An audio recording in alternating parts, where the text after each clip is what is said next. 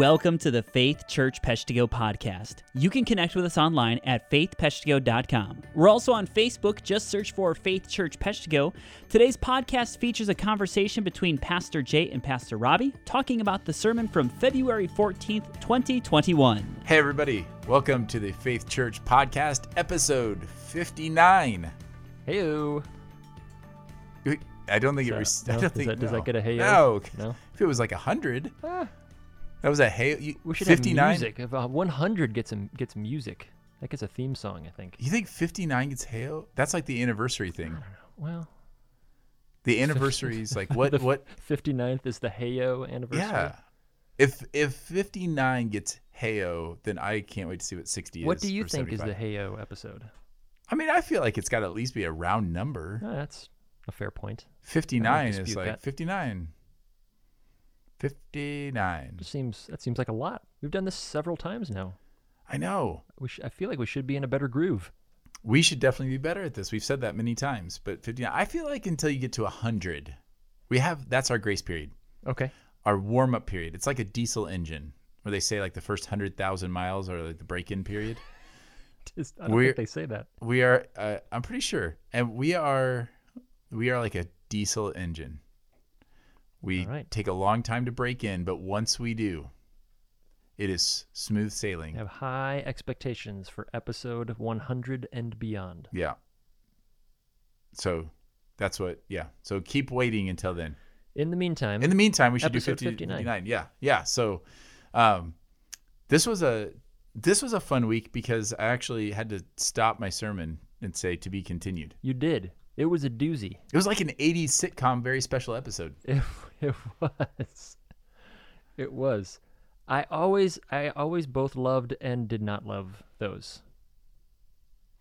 Like, You'll have to explain that a little more. Well, I don't think anybody knows what you're it's talking super fun. It's fun to feel like, ooh, this one continues. But then I also don't love delayed gratification, and so then I got to wait a whole week to find out how they're going to get out of that jam. about. Oh, you've gone back to the 80s sitcoms. Correct. It's very special episodes. Yeah. I know. Yeah, you'd have to wait, and you have to wait a whole week. Yes. Did you think that I was saying your sermon was both my favorite and I didn't like it? Yeah. Yes. Oh, That is 100%. I'm glad we clarified that. Yeah, I'm 100%. definitely glad we clarified that. Well, actually, I thought you meant like when you've preached sermons like that, that's been your favorite and not. And then it got confusing. But you're talking about 80 sitcoms, like Different Strokes, Yeah, you get the Family Ties, and all of a sudden there's like only 4 minutes left, and you're like, this thing isn't going to wrap up. There's too many loose ends. Well, there's like This the is about car to be accident one. continued. Oh, that was Growing Pains. The car accident. Oh, And that was to be continued. Oh man, so many great special episodes that were to be continued. .. And then you get the previously, which the recaps. Yeah, You need the recap because you had to wait an entire week right to see the next episode. And there's no internet to like refresh your memory on it or whatever. And So just like the Growing Pains car accident episode, this Sunday we had a to be continued. which was more of a train wreck than a car accident, I feel like. I disagree. Okay. I thought it was good, and I appreciated for those behind the scenes people. Here's a peek behind the curtain. That was not planned. Oh no. That was Jay realizing he has far too much content to try to squeeze into 90 seconds, and making the correct decision to say it's too important to just skim the end of this and to bump it to the end. That is not something that even you, who is typically you don't stress at all about making last second changes. Like that's kind of your wheelhouse, but that's unusual even for you. Yes, on the fly to just determine this is going to be a whole other sermon. Yeah, but I did know going into it that the point that that will be next week's sermon about the false gospel that I think is threatening the church right now, is the biggest threat to the church right now. I knew that needed enough time. And so my original plan was to put that up front in the sermon, even though I didn't think it flowed as well or in that way, but I just wanted to put it up front so it didn't get shortchanged. Okay. But then at the last minute, I changed it to the end, saying, surely I can handle preaching in a reasonable amount of time. Turns out I couldn't. Turns out I got to a place and I said, well, it is really that time? So I just spared everybody and cut it off. Fun fact, though, I ended up trying to wrap up my sermon, and that took longer, I think, than the other point would have. But Well, I don't know. I mean, I definitely feel like you can use an entire sermon to unpack false gospel. false gospels and Yeah. how important it is to be aware of that. Yeah. So, was there anything from this past week? So this is a strange one because normally we ask, like, is there anything we left out? Well, yes, an entire other sermon, which is coming next week. Correct. So is there anything from this week that you feel like needs, that you listened to, that you heard and you thought, maybe we should talk about that? Yeah, for sure. I mean, you even mentioned it in the sermon. If you made it kind of an offhand comment about this is likely to be the statement that will be taken out of context or misunderstood. Oh, yes. So I immediately wrote that down and thought that would be good to unpack a little bit more because you're right. It was a fairly shocking statement. It was absolutely true, but not necessarily the way that we would typically think about this. So I would love for you to take a minute and unpack a little more the idea of pursuing truth and missing Jesus. Like how you unpack that for a few minutes and kind of explained how we can do that and why it's important to guard against that. But I wonder if you could kind of round that out a little bit and unpack that a little more. Yeah, I just think that right now the trump card seems to be just saying truth. Like if I'm pursuing truth, that somehow we are able to arrive at some objective truth in our own strength, in our own minds. And just for the sake of clarification, because that word now means something different, you mean trump card not in reference to our former president, Right. but in terms of card games where the trump card is a... Sorry. card Yeah, game. that's probably going to change the whole meaning. That's like my favorite go-to. I need a new phrase. What would be the phrase? We do. Well, yeah, we need to know, do enough people play spades Right. and things of that nature that they To know the understand trump what a card. trump card is and that we're not making a reference to... You could also say like silver bullet, I guess, or kill That shot, seems or significantly mic drop. more violent. Mic drop. Mic drop. That's good. There you go. There you go. Nobody's dying in that illustration. No, not physically, but sometimes people are slaying in that situation. Oh, I see what you did. See what I did I there? see where you went. So yeah, I guess the mic drop moment for a lot of people is to just say, well, truth.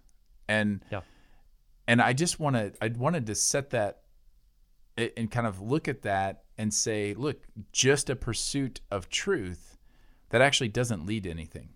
And what I meant by that is that processing truth with a sinful mind doesn't lead to abundant life. It doesn't lead to perfection. We do not believe in the gospel of Jesus. We don't believe that we are perfected through knowledge. We don't believe that we attain some kind of higher level of awareness or understanding. I mean, these are all different kinds of religions and philosophies that work their way in to Christianity. The Christian gospel is that Jesus is the truth. Like he is our pursuit. Which is not an interpretation. No. He literally says that. Yes. I am the truth. Right. End quote. Yes. Yeah. He says that he is. So my point was, if you pursue just truth in your own sinful flesh and mind, you'll receive nothing and you will miss Jesus.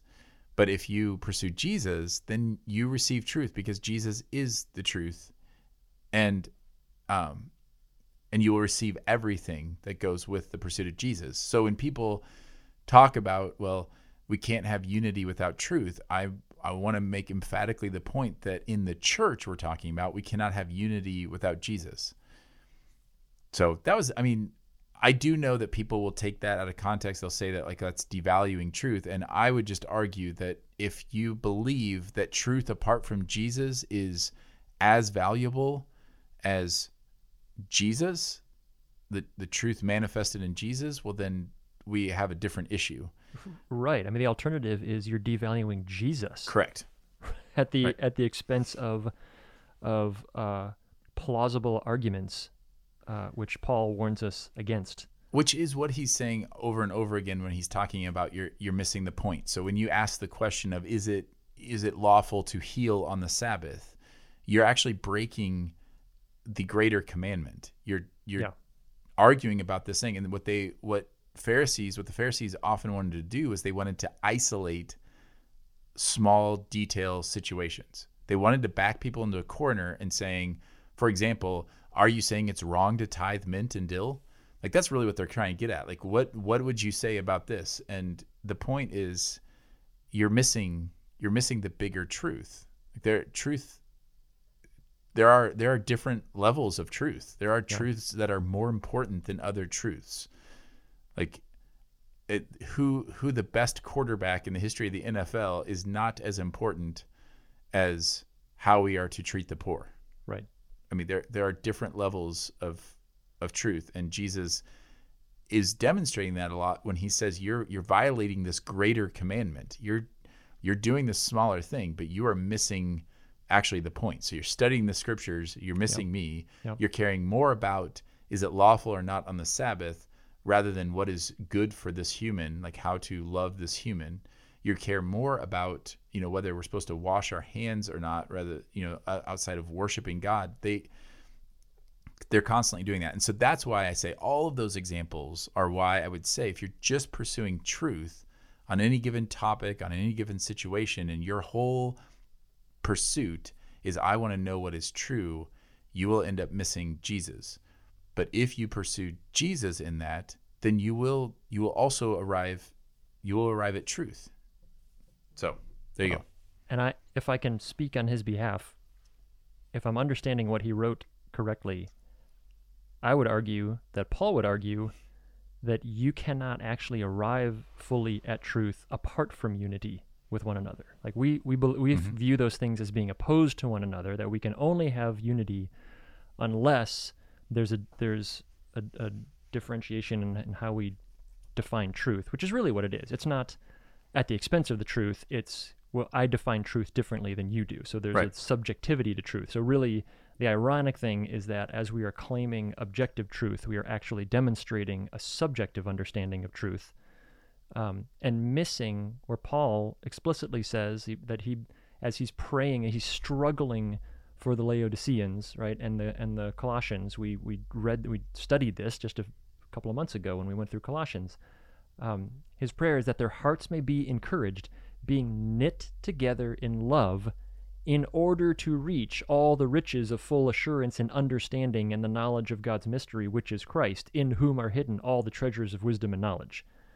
So Paul's point is, I want you to be unified so that you will reach the truth. Like that's the order of how that happens. Unity under Christ, submission under Christ, then leads us to the truth. So if we say, well, I'll be unified with you, but not at the expense of the truth, I'm functionally cutting my own legs off and saying, well, I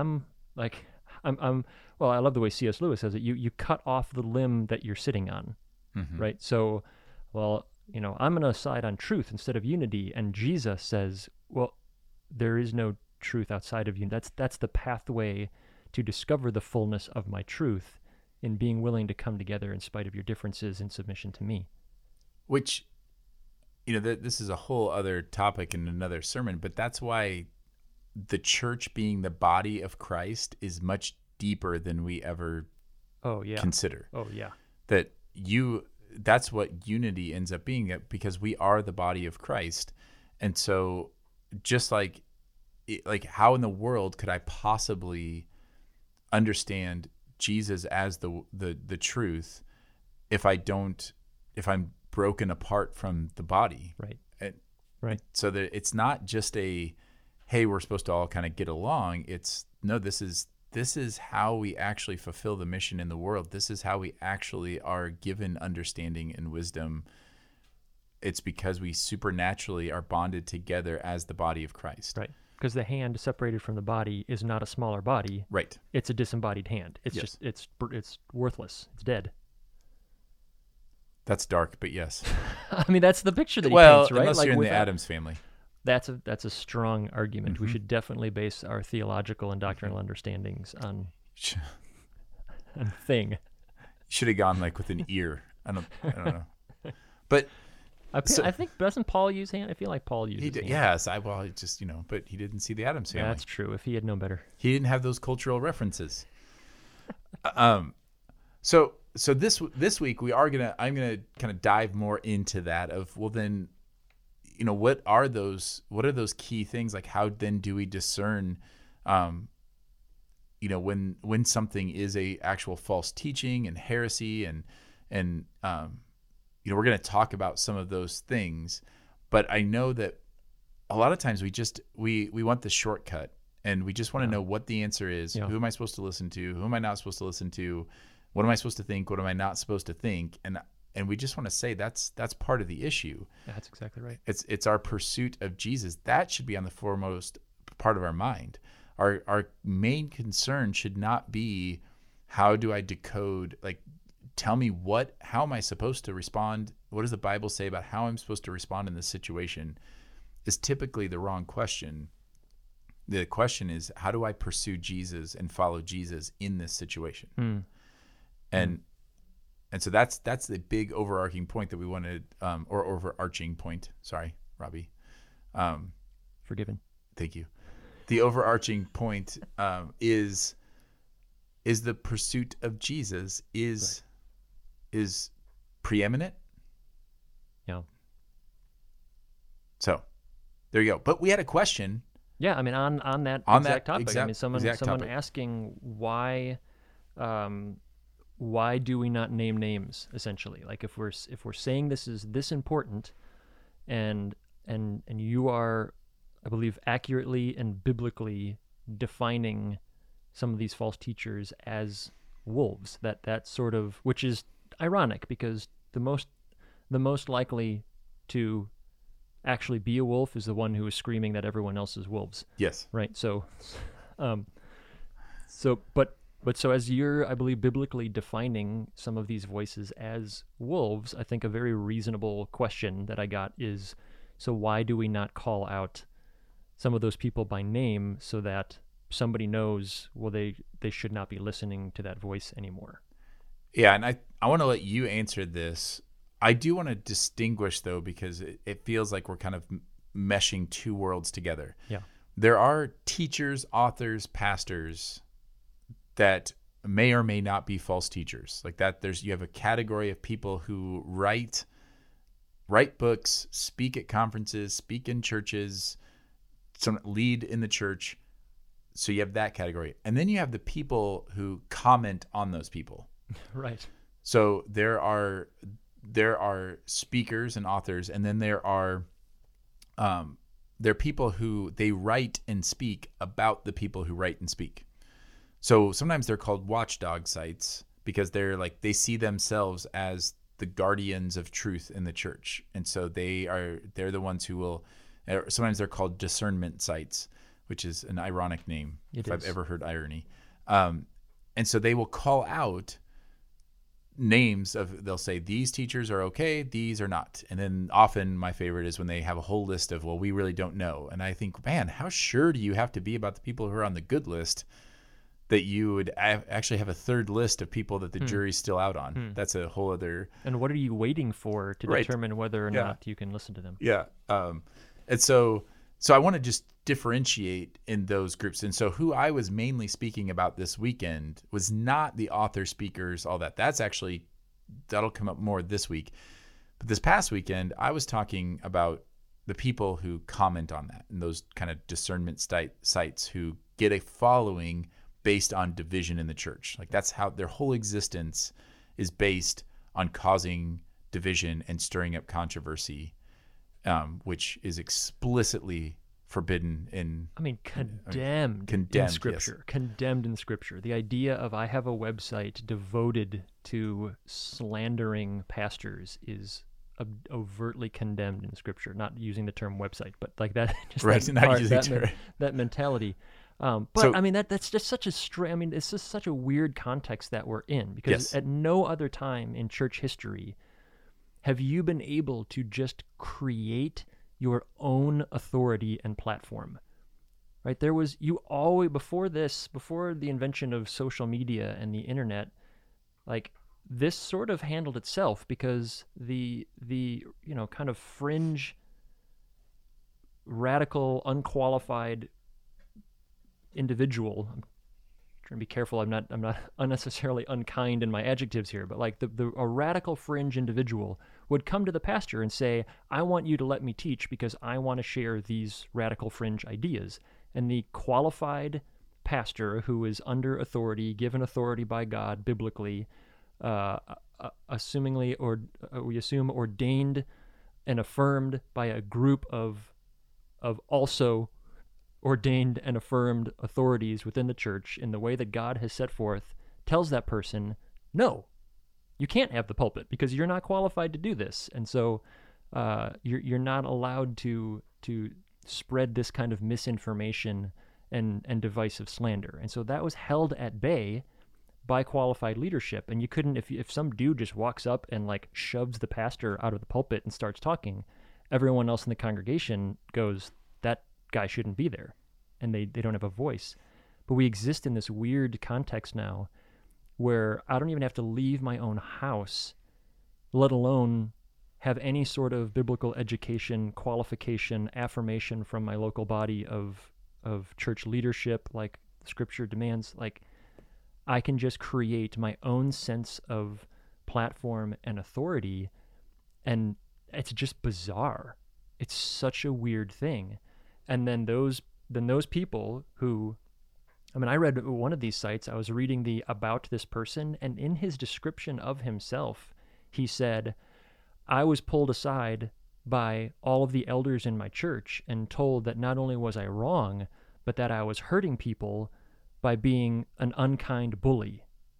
And I'm reading this going, wow, like this is really transparent. And then he at the next paragraph, he says, so I knew I had to leave this church because they couldn't handle the truth. And so then I started my own website. I was like, oh my goodness, like the authority, the biblical authority that God put over you obeyed Jesus and the New Testament and did what God has commanded them to do. And you rejected that and now have taken it upon yourself to create this own platform. It's just so weird. The internet has given us this really weird scenario. And so we have all of these voices, and it is really sometimes challenging to discern who should I be listening to and why. And I thought you did such a great job on Sunday of beginning to clarify that. And I'm looking forward to even more of that clarification next Sunday of what God has actually set forth in Scripture of what authority looks like and who should have it and who doesn't. I think that's really important. But to the question... Yeah, why don't you answer the question? Yeah, I'm going to go ahead and answer the question. Dealing with this weird scenario that we're in and trying to figure out, like, okay, so who do we listen to? When the person asked me this, the first three things that popped into my head is, number one, we don't name names because we're not trying to create dependence on us. Wait, so did you state the question? The question, that was a while ago. Yeah. It was a long time. I think it was like 15 minutes ago. All right, so the question was, why don't we name names on who these false teachers are? Which is the point where I interrupted, and then we went down a rabbit trail. And then I went on my rant about the internet. So why don't we name names of either websites or like pastor, teacher, authors of people to kind of stay away from? Right. So I think number one, because we're not trying to build dependence on us. We don't want to have to create a scenario where you feel like the only way I know what is true and what is right is if I come to Robbie or Jay. First of all, that's not spiritually healthy, right? It is way better, and what our actual biblical command as pastor shepherds is to equip you to be able to discern that on your own. So we want to be able to give you the biblical tools to know how to discern the Holy Spirit that dwells in you to know, wait a minute, that statement is the opposite of what Jesus said. That can't be true. So we want to equip you to be able to discern that on your own, not create a dependence on us, which, ironically, is precisely what these other people are doing. They want you to not be able to discern on your own. They want you to only depend on them and have to come to them to tell you who you are and are not allowed to listen to. So that in and of itself should be a red flag, which is point number two. We don't want to commit the exact same sin that these wolves are committing, right? Wolfy practices do not make better sheep. So for us to say, the issue is, you have to come to us, you have to listen to us. Well, that's what we're pointing out is the very problem in a lot of these voices. And so it certainly doesn't help to just combat no, well, you can't listen to them. No, you can listen to them. No, you can't listen. Like that is fruitless and unhelpful. And Scripture calls that out as well, a necessary controversy. And then the third thing is, it's just so much more nuanced, I think, than listen to this person, don't listen to this person. And we can get into this more, and I know you have some thoughts on this as well, but I think, again, part of the problem here is a lot of these voices are saying this person, this author, this pastor made this statement, therefore everything they have ever done is now tainted and must be rejected. Throw out all their books, throw out all their commentaries. You can't trust them as a voice anymore because they made this one statement that may or may not actually be false, right? But like, there's got to be a difference between this person, like, hey, they wrote this commentary on Romans, it's great. Their opinion on this other thing, not so great. Like, kind of conflicts with other aspects of Scripture, because the reality is that person is not Jesus, so they're going to be wrong sometimes. And so if we just put out this list of don't listen to these people, well, those people may be wrong about certain things, but they may also have some really beneficial and helpful insights in other areas. Or conversely, if I say, yes, this voice is great, and then tomorrow they say something bonkers, I don't want to confuse you by feeling like, well, Robbie said this is an okay voice, so this bonkers thing must be true. Yeah, I mean, let's be clear that if the standard is that a person never states anything that is incorrect, then everybody's a false teacher. Everyone. Literally every non-Jesus human being, right, or any apostle, non-apostle who is in that present time being inspired by the Holy Spirit to write out Scripture, we all are, whether we realize it or not, we all have blind spots. We all get riled up about something and go too far with it. We all see things differently as we mature in Christ. So that idea of just kind of wholesale giving a wholesale endorsement or a wholesale rejection, and you're talking about the wholesale rejection, and I've said that I'm also concerned about the wholesale endorsement, like you said there. That, what if they say something else? Can I do I have a category to say, yeah, I just disagree with them here, right?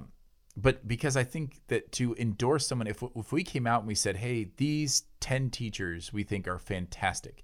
Now, we do recommend teachers. We'll quote authors in a sermon and say, hey, I highly recommend this book, or, I really love his writings. That's fine. But we don't, if we pit that against people we don't trust, well, now you're starting to say these people are infallible, and you're giving them a platform that the Bible doesn't give them, just like it'd be a platform we don't. And I think we need to clarify something. You said that we want to be able to equip people to be able to discern that on their own. And I know what you mean by that. You're saying that in the context, I believe, of that you don't have to go to the pastor to find out, is this okay or is it not? But we would not say that it's just like you and your Bible against the world, and you in your own mind in Scripture can discern all of that, because like we talked about, it's in unity. So in the church body. Good heavens, no, because that would obviously be completely crazy and unbiblical. Right. So I just want to clarify that when we say like on your own, what we mean is just that every member of the body of Christ is given the Holy Spirit, and with the Holy Spirit comes discernment, and we wrestle through that together. And so in that context, yes, but we don't want to create a culture is people to come and say like, well, is this person good or bad? I mean, most of the time, unless I know the person to be just an absolute heretic, if they're an absolute heretic, then I will gladly tell the church. And if a known heretic was gaining influence in our church, then I would name names. Like I could see, I'm not saying I would never name names. Right. If all of a sudden 3/4 of our church, like I'm constantly getting bombarded with, oh, have you read this book? Have you read this book? And it's a clear heretical teaching. That's the time that you name names. That's the time that I name names. To protect the church, right? Right. Right. And I to further clarify that people don't misunderstand my overstatement that thinking that means we're not here to help. Certainly, if you are struggling with a particular teaching or teacher, and you aren't certain, like some things feel kind of iffy, or you've heard a lot of people speaking either against them or in favor of them, and something just feels a little unsettled about that, we are certainly here to help you process, is this type of teaching biblical or not?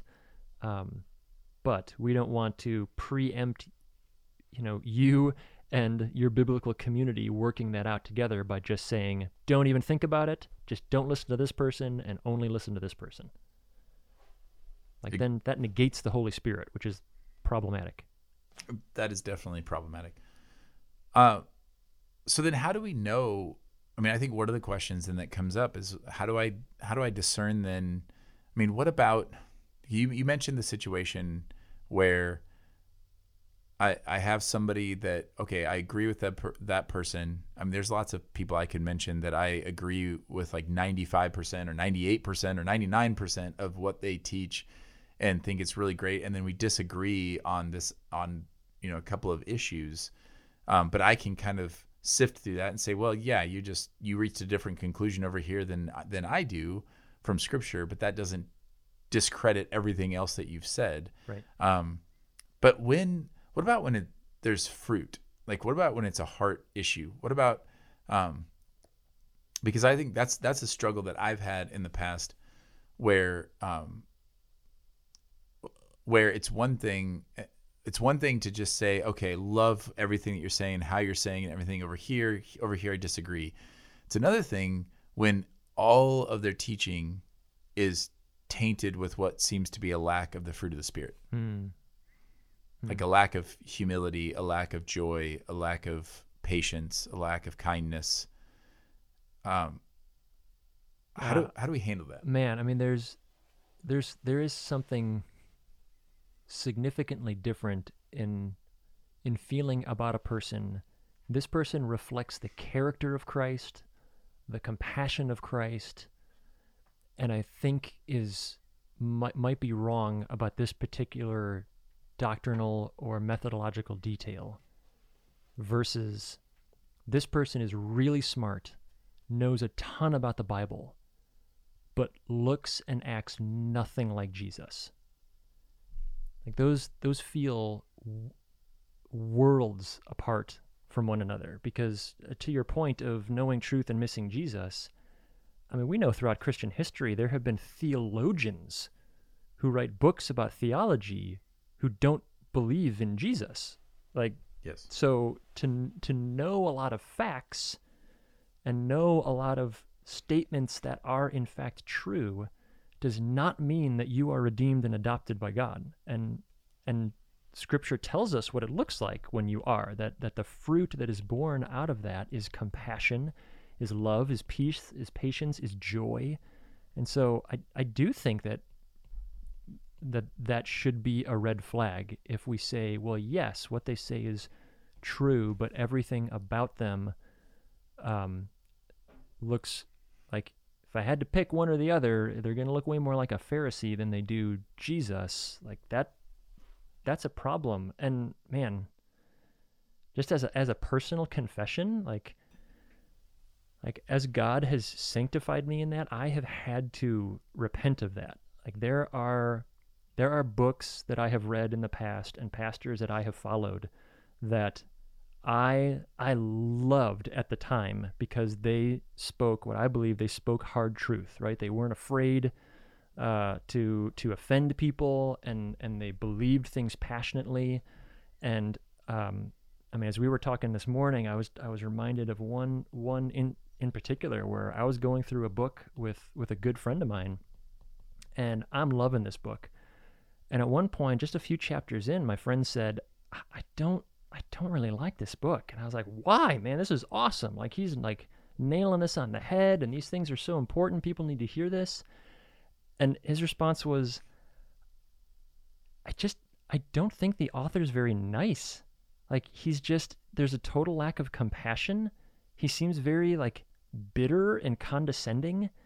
And I don't know, man. I'm uncomfortable. And at the time, my response was to gently rebuke my friend and just say, like, I think you just can't handle hard truth. Like, he's just telling it like it is, right? And sometimes, there just has to be somebody who's willing to do that because people aren't listening, right? And I look back now years later after what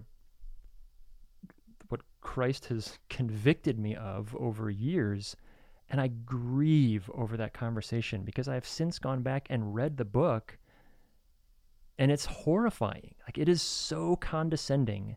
It is so Christless in its demeanor and its delivery. And I wish so desperately that I had listened to my friend at the time who was more discerning than me, because he was discerning a greater truth, which was, this does not reflect Christ. The statements that he's making may be factually accurate, but this does not reflect Christ, and that was the greater truth that I was missing in that. And I think and I have been in the same boat. I mean, I look back at similar situations, and I think what's important when those things happen, that doesn't mean that all of the doctrine was wrong in that book. Right. It doesn't mean that all of a sudden now I have to question everything that was taught in that. It just may mean something as simple as, you know what, I'm gonna find a different voice. Right. We've had that here recently, in the people who were influenced by a particular nationally known pastor who lost their ministry because of issues of this, basically of lack of the fruit of the Spirit, of arrogance and pride and bullying and all these different things. And so a lot of people were grieving over that. And they're seeing it happen with some other people that they've known and trusted and have benefited from their teachings. And I would say that doesn't mean that all their teachings were wrong, but maybe it means moving forward, you go to different sources. Like, we want to be drawn to the sources that are exhibiting the fruit of the Spirit as they're teaching. And it's to our shame that we've discounted a lot of voices that over time have persevered and demonstrated that, they were actually far more sanctified than people. Like Eugene Peterson comes to mind. Eugene Peterson was just torn to shreds, when the message came out, and people just saw him as this, called him all kinds of things and saying like he couldn't speak hard truth and that, all these different things. But over time, you saw the consistent witness of a man who just loved Jesus and shepherded people and cared for people. And, I don't agree with everything that Eugene Peterson believes or believed or taught. But that's who I want to be like when I grow up. Yeah. Right. And I think right now, I mean, that's one of the tips I would give to people is really, I've said this before in a sermon, but discern truth. Lauren, my wife, has this phrase when I try on a shirt or something that she's gotten for me. She never tells me it looks bad. Her phrase is, "We can do better." And now, yes, that is code for it is so kind. But her point often, though, and she'll say, I don't know how she's going to feel about me using that right now. But it's because she's kind and gentle, and she looks at it, and her point is not, "You look terrible in that shirt." She's just thinking, there's better things. Why would you wear that shirt? We can do better. Yeah, I know. I believe she means that sincerely. That's exactly what she means. That's not a euphemism. She actually means that. Yeah. It's not a cover for what I really want to say is that looks hideous. No, she's saying like, I've seen you in other shirts that look better on you. We can do better. And so I feel that way with these authors and speakers and books. So if you're in a situation where maybe there's somebody that has really been influential and God has used in your life and formed a lot of your beliefs, and now you're hearing things that they're saying and it's making you discouraged because you're kind of cringing at it and you're feeling, man, that feels like it's lacking fruit of the Spirit. I would say don't despair over that, but maybe look at it and say we can do better. Like that book that you read, that you're referencing, Robbie, like I know the book of which you speak, and there's a multitude of volumes that teach very similar doctrine with a completely different demeanor that we can read. Right. Right. Which is the advantage of the context that we live in right Yes. now, right? It used, 100 years ago, it was like, man, my pastor is the worst. I'd be like, I know a great guy. You just need to take a boat across the Atlantic to Scotland and listen to this guy. Like now we have access to these things. If it's if that book is no good, we've got 20 other books that we can recommend to you. So access in and of itself is not the problem. It's how we use it. Yeah, and these issues have always been, on the hearts of men. It's just we live in a time where technology makes it, just exacerbates all of it. Absolutely. So you go back to Reformation, and there's all kinds of these kinds of discernment. The discernment sites of the day, are all over the place, but it doesn't spread as fast. And so I think it's important that we are just mindful. And so I guess if I'm going to give some practical tips, I would just again say, look for people who are pursuing Jesus, who exalt the name of Jesus. One of the interesting things was Lauren was helping me out, and she was looking on one of these discernment sites that she has seen kind of get some more momentum. And she said it's really fascinating because the site never quotes Jesus. Right. Never. Right. And so that would be a thing. Like, you can't say that person's pursuing Jesus when they never quote Jesus. And then of course we're not saying that you only quote the Gospels, but if that's not kind of your starting point is not Jesus, well, then you're not going to arrive at truth. You're going to arrive at some other perversion of that. So look for people who are pursuing Jesus. Be encouraged by people, but don't idolize them.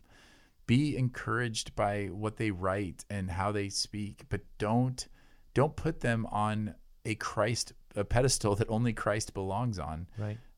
Use that as encouragement in the body. When you are unsure about something, talk with other people in your community, and kind of try to discern together.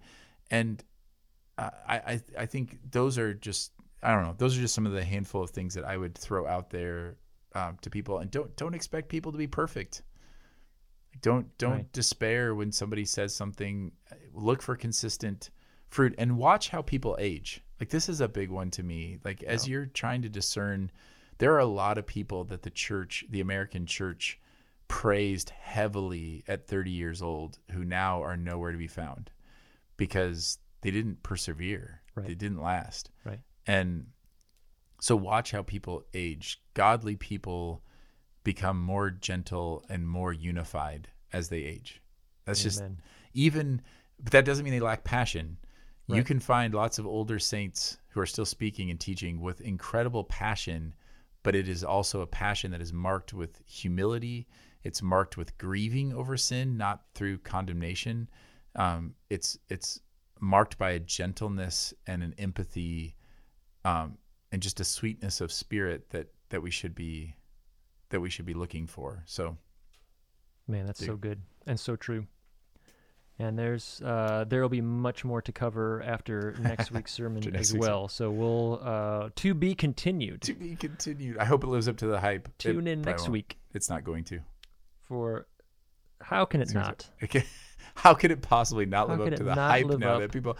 I just need people to know that I did not intentionally, I know you said that earlier, but it was never meant to be a tease. As I'm saying it, I'm going, this is because I promised to reveal what I think is the biggest threat, the biggest false gospel. Yeah, that is by definition a tease. It is, and I know it tortured some people, but I do think it's a little funny. So tune in. In the meantime, if you have any questions about last Sunday's sermon or this podcast or anything that should strike you as odd, concerning, or encouraging, we would love to hear that. So please, you can go to our website at faithpeshtigo.com and click on our little round faces in the who we are and send that directly to us, or you can send it to connect@faithpeshtigo.com. We would love to hear your questions, things that you're being encouraged by in the Word. We love you, church, and the only reason we do this is to try to encourage and equip you to love Jesus more fully and serve him more effectively. So you can help us doing that to do that by getting in touch with us. So thanks for listening, and grace and peace to you from God our Father and the Lord Jesus Christ.